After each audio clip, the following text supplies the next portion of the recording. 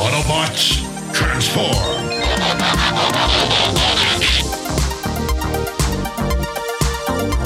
Well, hey, welcome back to the Transformers Nitpickers Podcast Show. I'm Paul. I'm John. And today it is episode 5 of Transformers Energon. It is the new Cybertron City. This episode was written by Shoji Tanoki, and the last time on Transformers Energon, the Terracons attacked Mars base for their Energon reserves, and Optimus decided it was in everybody's best interest to not help anyone. And in this episode, Kicker's wandering through the snow. He doesn't know what he's looking for. I will say, I really like his jacket. Yeah, it's stylish, I guess. Is it? It's a stylish jacket. I like the big collar, the buckle. Yeah, very tasteful. Yeah, he's just out for a walk in the snow and he finds an energon beam, he calls it, but he doesn't remember how he got here. And all of a sudden there's a mountain and he's seen that before. And then he wakes up because it was all a dream. And does his room not look like a prison cell? Yeah, especially when they show it from overhead. It looks like there's another room right beside it, so like maybe there's no ceiling. Yeah, oh yeah, and it looks like it's, 10 feet by 10 feet. There's nothing. This is a teenage boy. There's no art on the wall. There is just a bed and then a night table coming out from the wall with a laptop on it, and he uses that laptop to find a picture of the mountain he saw in his dream. Yeah, like immediately he does like a Google search for, I guess he typed in, mountain I just saw in my dream, and you know what? I bet in 5 years Google will have enough information about us that you could wake up and type that in, and it would bring it up. But ChatGPT will figure it out. Yeah, either way, he knows where it is and figures that must be an energon point. Yeah, and this is like the first, I'm fairly certain, the first time that he's just decided he can does he detect energon, or does he detect other Autobots, or does he what the hell is his Dragon Ball Z hair? His hairdo alarm. Yeah, the hairdo alarm. Because now he's there at this location, and he brought Strong Arm with him, and back at their camp, so I guess they set up a camp out here too. Ironhide, Hotshot, and Demolisher are here too, and Hotshot still has Megatron's sword on his mind, and if Megatron is alive, why hasn't he shown himself? Yeah. Demolisher's still thinking about it. Yeah, and this episode it's got two things, one I really like and one I don't. And the one I really like is this story of Demolisher is going to have some serious, like his allegiance is going to continue to slowly shift, and I like how slowly it shifts over these episodes. But why is Kicker the only one out looking for this energon, and the rest of them are just walking around? I think they could at least build an energon detector or something to take with them. Something. Now at Unicron, the Terracons are dropping off their latest haul, and Cyclonus and Tidal Wave, they're with them, and they want to see Megatron for themselves, and sure enough, they find him inside the tunnels, and Cyclonus is like, "Yoo-hoo, you awake in there?" And starts knocking on his head. Tidal Wave's like, "Stop that!" Just backhands him. He knocks him back into the... And Megatron is massive here. He's as big as Tidal Wave. Like, Cyclonus looks puny next to him. But, we then... Oh, and there's a Alpha Q. They want to meet Alpha Q, I think. Is this when it is? But Alpha Q talks a bit, as they do. And they need more energon to wake up Megatron. Now on Cybertron, Rad's still alive, and he and Dr. Jones have Optimus on the screen, and apparently they fixed up his, Voltron parts from last time when they got all smashed up. So yeah, they're all fixed up, 2 coats of wax, and they want to stay updated on Kicker's search for energon near the mountain, and they space bridge Optimus's Voltron parts to Earth, which he immediately combines with, and then immediately takes off. Yeah. And you don't even see him take them off. He combines everything. It's the entire animation. He calls out everybody, every part by name, and then the next shot is him walking through a door. Just regular old Optimus. Yeah, works great. All right, let's do something else. Yeah, he heads inside. That was worth our time. He gets inside and tells Inferno to send the coordinates of the Energon to Dr. Jones as soon as they have them, but Jetfire's like, well, hold on a minute. That might be a bad idea. That transmission could be intercepted, and also Demolisher is with them.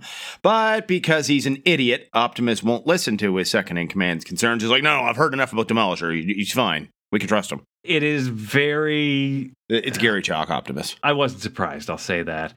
I did like that Optimus has to have it explained to him that Decepticons might listen in and there might be spies. He's like, what do you mean?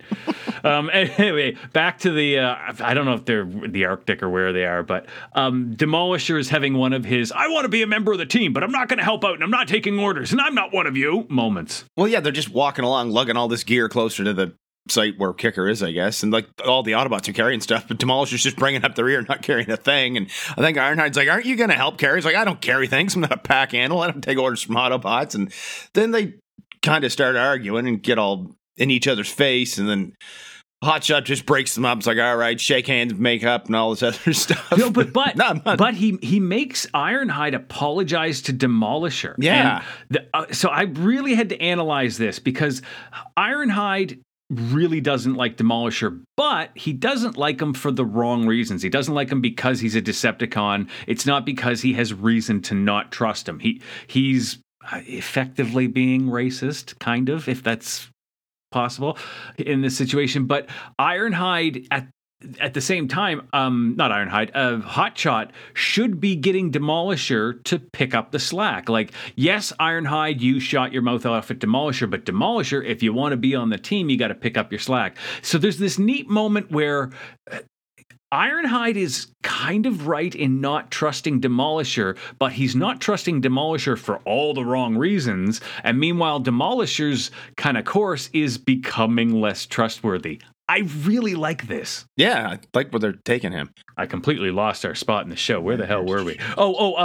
Yeah, so we go to Kicker, and this is where he falls into the ravine. You'll always remember Ravine. Do you remember those commercials in the 80s for the hypnotist? Oh, yes, Ravine. Now I remember, yeah. Right? Ravine will be in the Moncton Auditorium this August 2nd. You'll always... Hey, cue the commercial, Lou! Be a part of the entertainment value of a lifetime.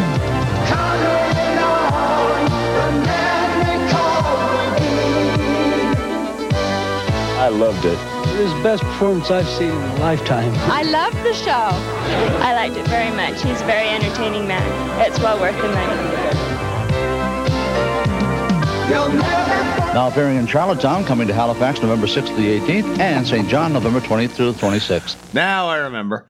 Kicker's still out searching, but then fog, he calls it, it's fog, and a snowstorm starts rolling in, and Hotshot radios in for him to head back, which he starts to do, but then the snow really starts coming down, he can't see where he's going, and he drives Grindor off a cliff. Yeah, so they end up in this ravine, and this is when he has the dream of his dad, right? Yeah, it's flashback time. And I think they're trying to portray his dad as like, I'm just working hard and I want to make things good for you. But his dad is like completely ignoring his son. He never once looks him in the face when they're talking. He's always in a monotone voice like, we can't go home. I know you hate it here. I know you don't it's enjoy like your Rad's life. dad from Armada. Yeah, I'm going to keep you on Mars as a 7-year-old boy for another 3 weeks where you won't interact with any other people. Like, his dad is fucking... I don't like that, dude. Anyway, Kicker wakes up and is like, why was I dreaming about my dad? Hey, Grindor, let's get out of here. We can't. Yeah, so Hotshot and the other two start heading towards Kicker now that they kind of have an idea where he is. And back at the base, Inferno detects an enemy warp signal, and it's at Kicker's location, and it's Cyclonus. Tidal Wave is here too, and they want to know where the Energon is. And we get a legitimate avalanche. Well, yeah, because they start blasting down at him because Hotshot won't tell them. He's like, all right, don't tell me. I'll go ask Demolisher and just blast it. And yeah, avalanche time. Yeah, so the Terracons are attacking, like Ironhide and Demolisher are fighting them. And then there's a cutaway a bit where Kicker's trying to get out of the ravine on like the snow that's fallen down on Grindor. He can't. And then we have the big fight where Demolisher, I think this is where he meets Tidal Wave and Cyclonus, and they're like, there's a lot of traitor talk. Well, yeah, because Cyclonus is like, man, are you sure you're on the right side? Like, get over here and join us. And Cyclonus sees Strongarm, who's on his way to rescue Kicker. He's like, oh, look, an Omnicon. That must mean that's where the Energon is, which actually is the case, but it's kind of it's not really irony. Yeah. We forgot to mention Kicker down when he's in the ravine, his hair glows, and he's like, oh, there's Energon right here. But up on the surface, when Demolisher's kind of being accused by kind of being a traitor by Cyclonus and Tidal Wave, at the same time, Ironhide is like, Demolisher, what the hell? You're supposed to be on our team. So he's getting kind of emotionally pulled back and forth. He's getting it from both sides now. Which is a sex thing. But then Strong Arm gets to Kicker and apparently has built like an oil rigging platform. What the hell is this thing? Well, it showed him pushing the gigantic cart as big as he is first. So I guess this thing was what was inside it. I missed and it that. starts lowering this pipe down for Kicker and Grindor to grab onto. And it's like, just too short. Like it's maybe 2 feet too small. So that like Kicker's trying to fly Grindor up a little bit just so he can grab the thing. And finally they managed to get on. Yeah, because he jumps. I was like, jump, just jump. Oh, okay, he jumped. So, credit there, Shoji Tanoki.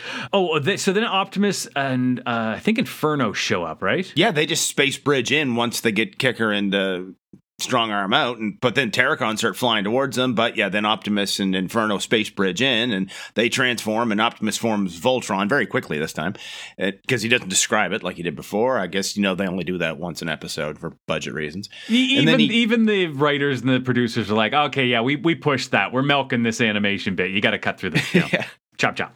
Then he orders the Autobots to withdraw. Like, what was the point of all of that? It's like, just everybody go stand over there. Like, no explanation. Which, when he said that, I was like, oh my God, Gary Chalk Optimus. Here we go. Grumble, grumble, grumble. And they move away. And then Dr. Kicker's dad drops Cybertron, I guess new Cybertron City, on the goddamn Terracons. Well, yes, this huge spaceship, or something is what I call it, starts to land at the Energon site, and the Autobots recognize it as Cybertron City, which, lands on these Terracons, just flattens them. Yeah, there's a really good animation sequence of like a lot of the Flyacons trying to get away and just getting clipped by this thing falling down, and then all of the Voltronicons trying to run away as the shadow of this thing lowers down them.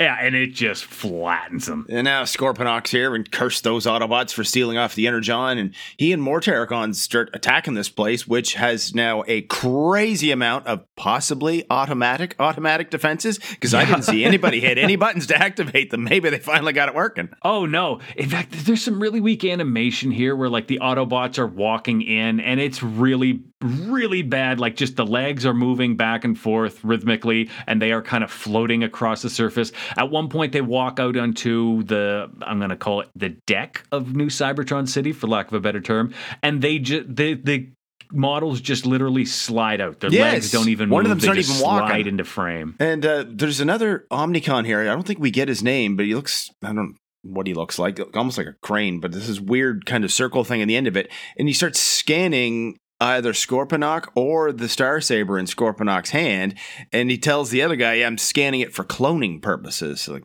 okay. I assumed it was Scorponok. The star might be an interesting thing, and if that actually goes anywhere, kudos to anyway.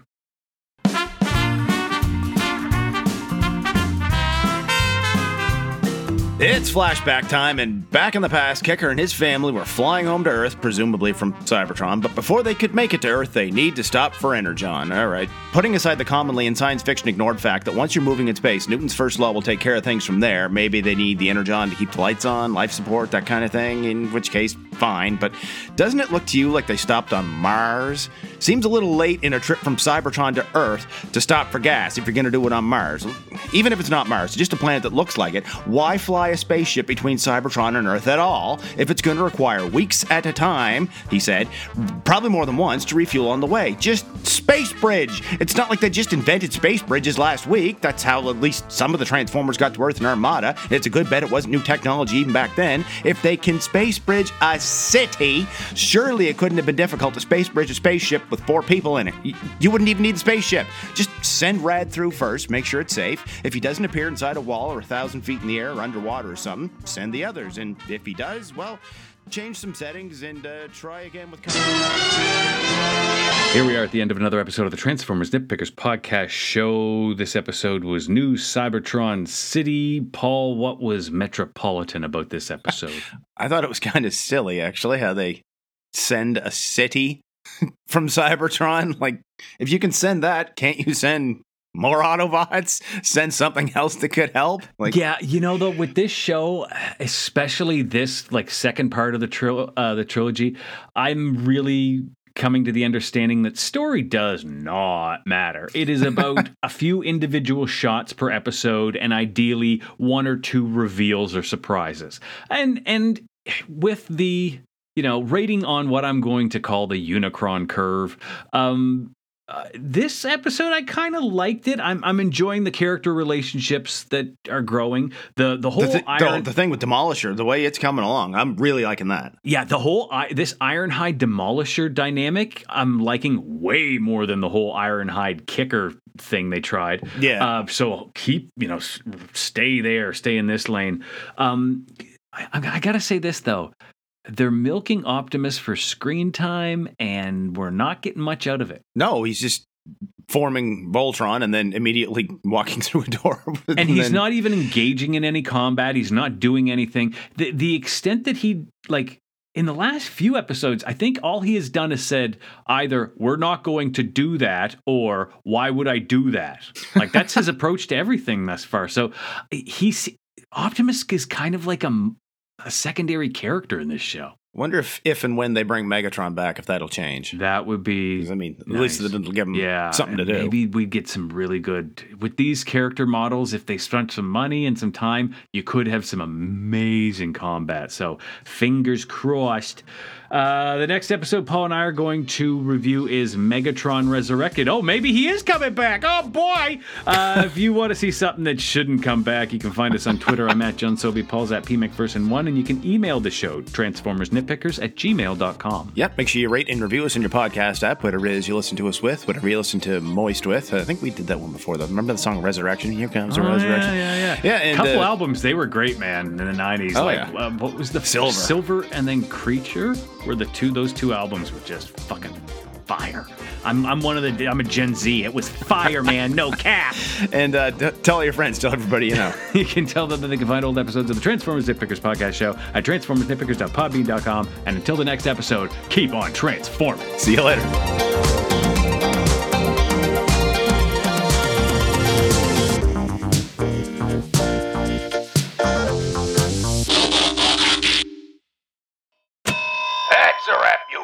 Now pack your bags. The bus is waiting outside. We're finally going on tour? Kankakee County, here we come. Yeah, something like that. You two are gonna go find Herman and Steve and stop them before they reach Atlantic City and put that stolen Scorponok on red. This show cannot afford that kind of financial loss. This show makes money? No, that's why we can't afford to lose any. So how are we paying for this trip? What, I should care?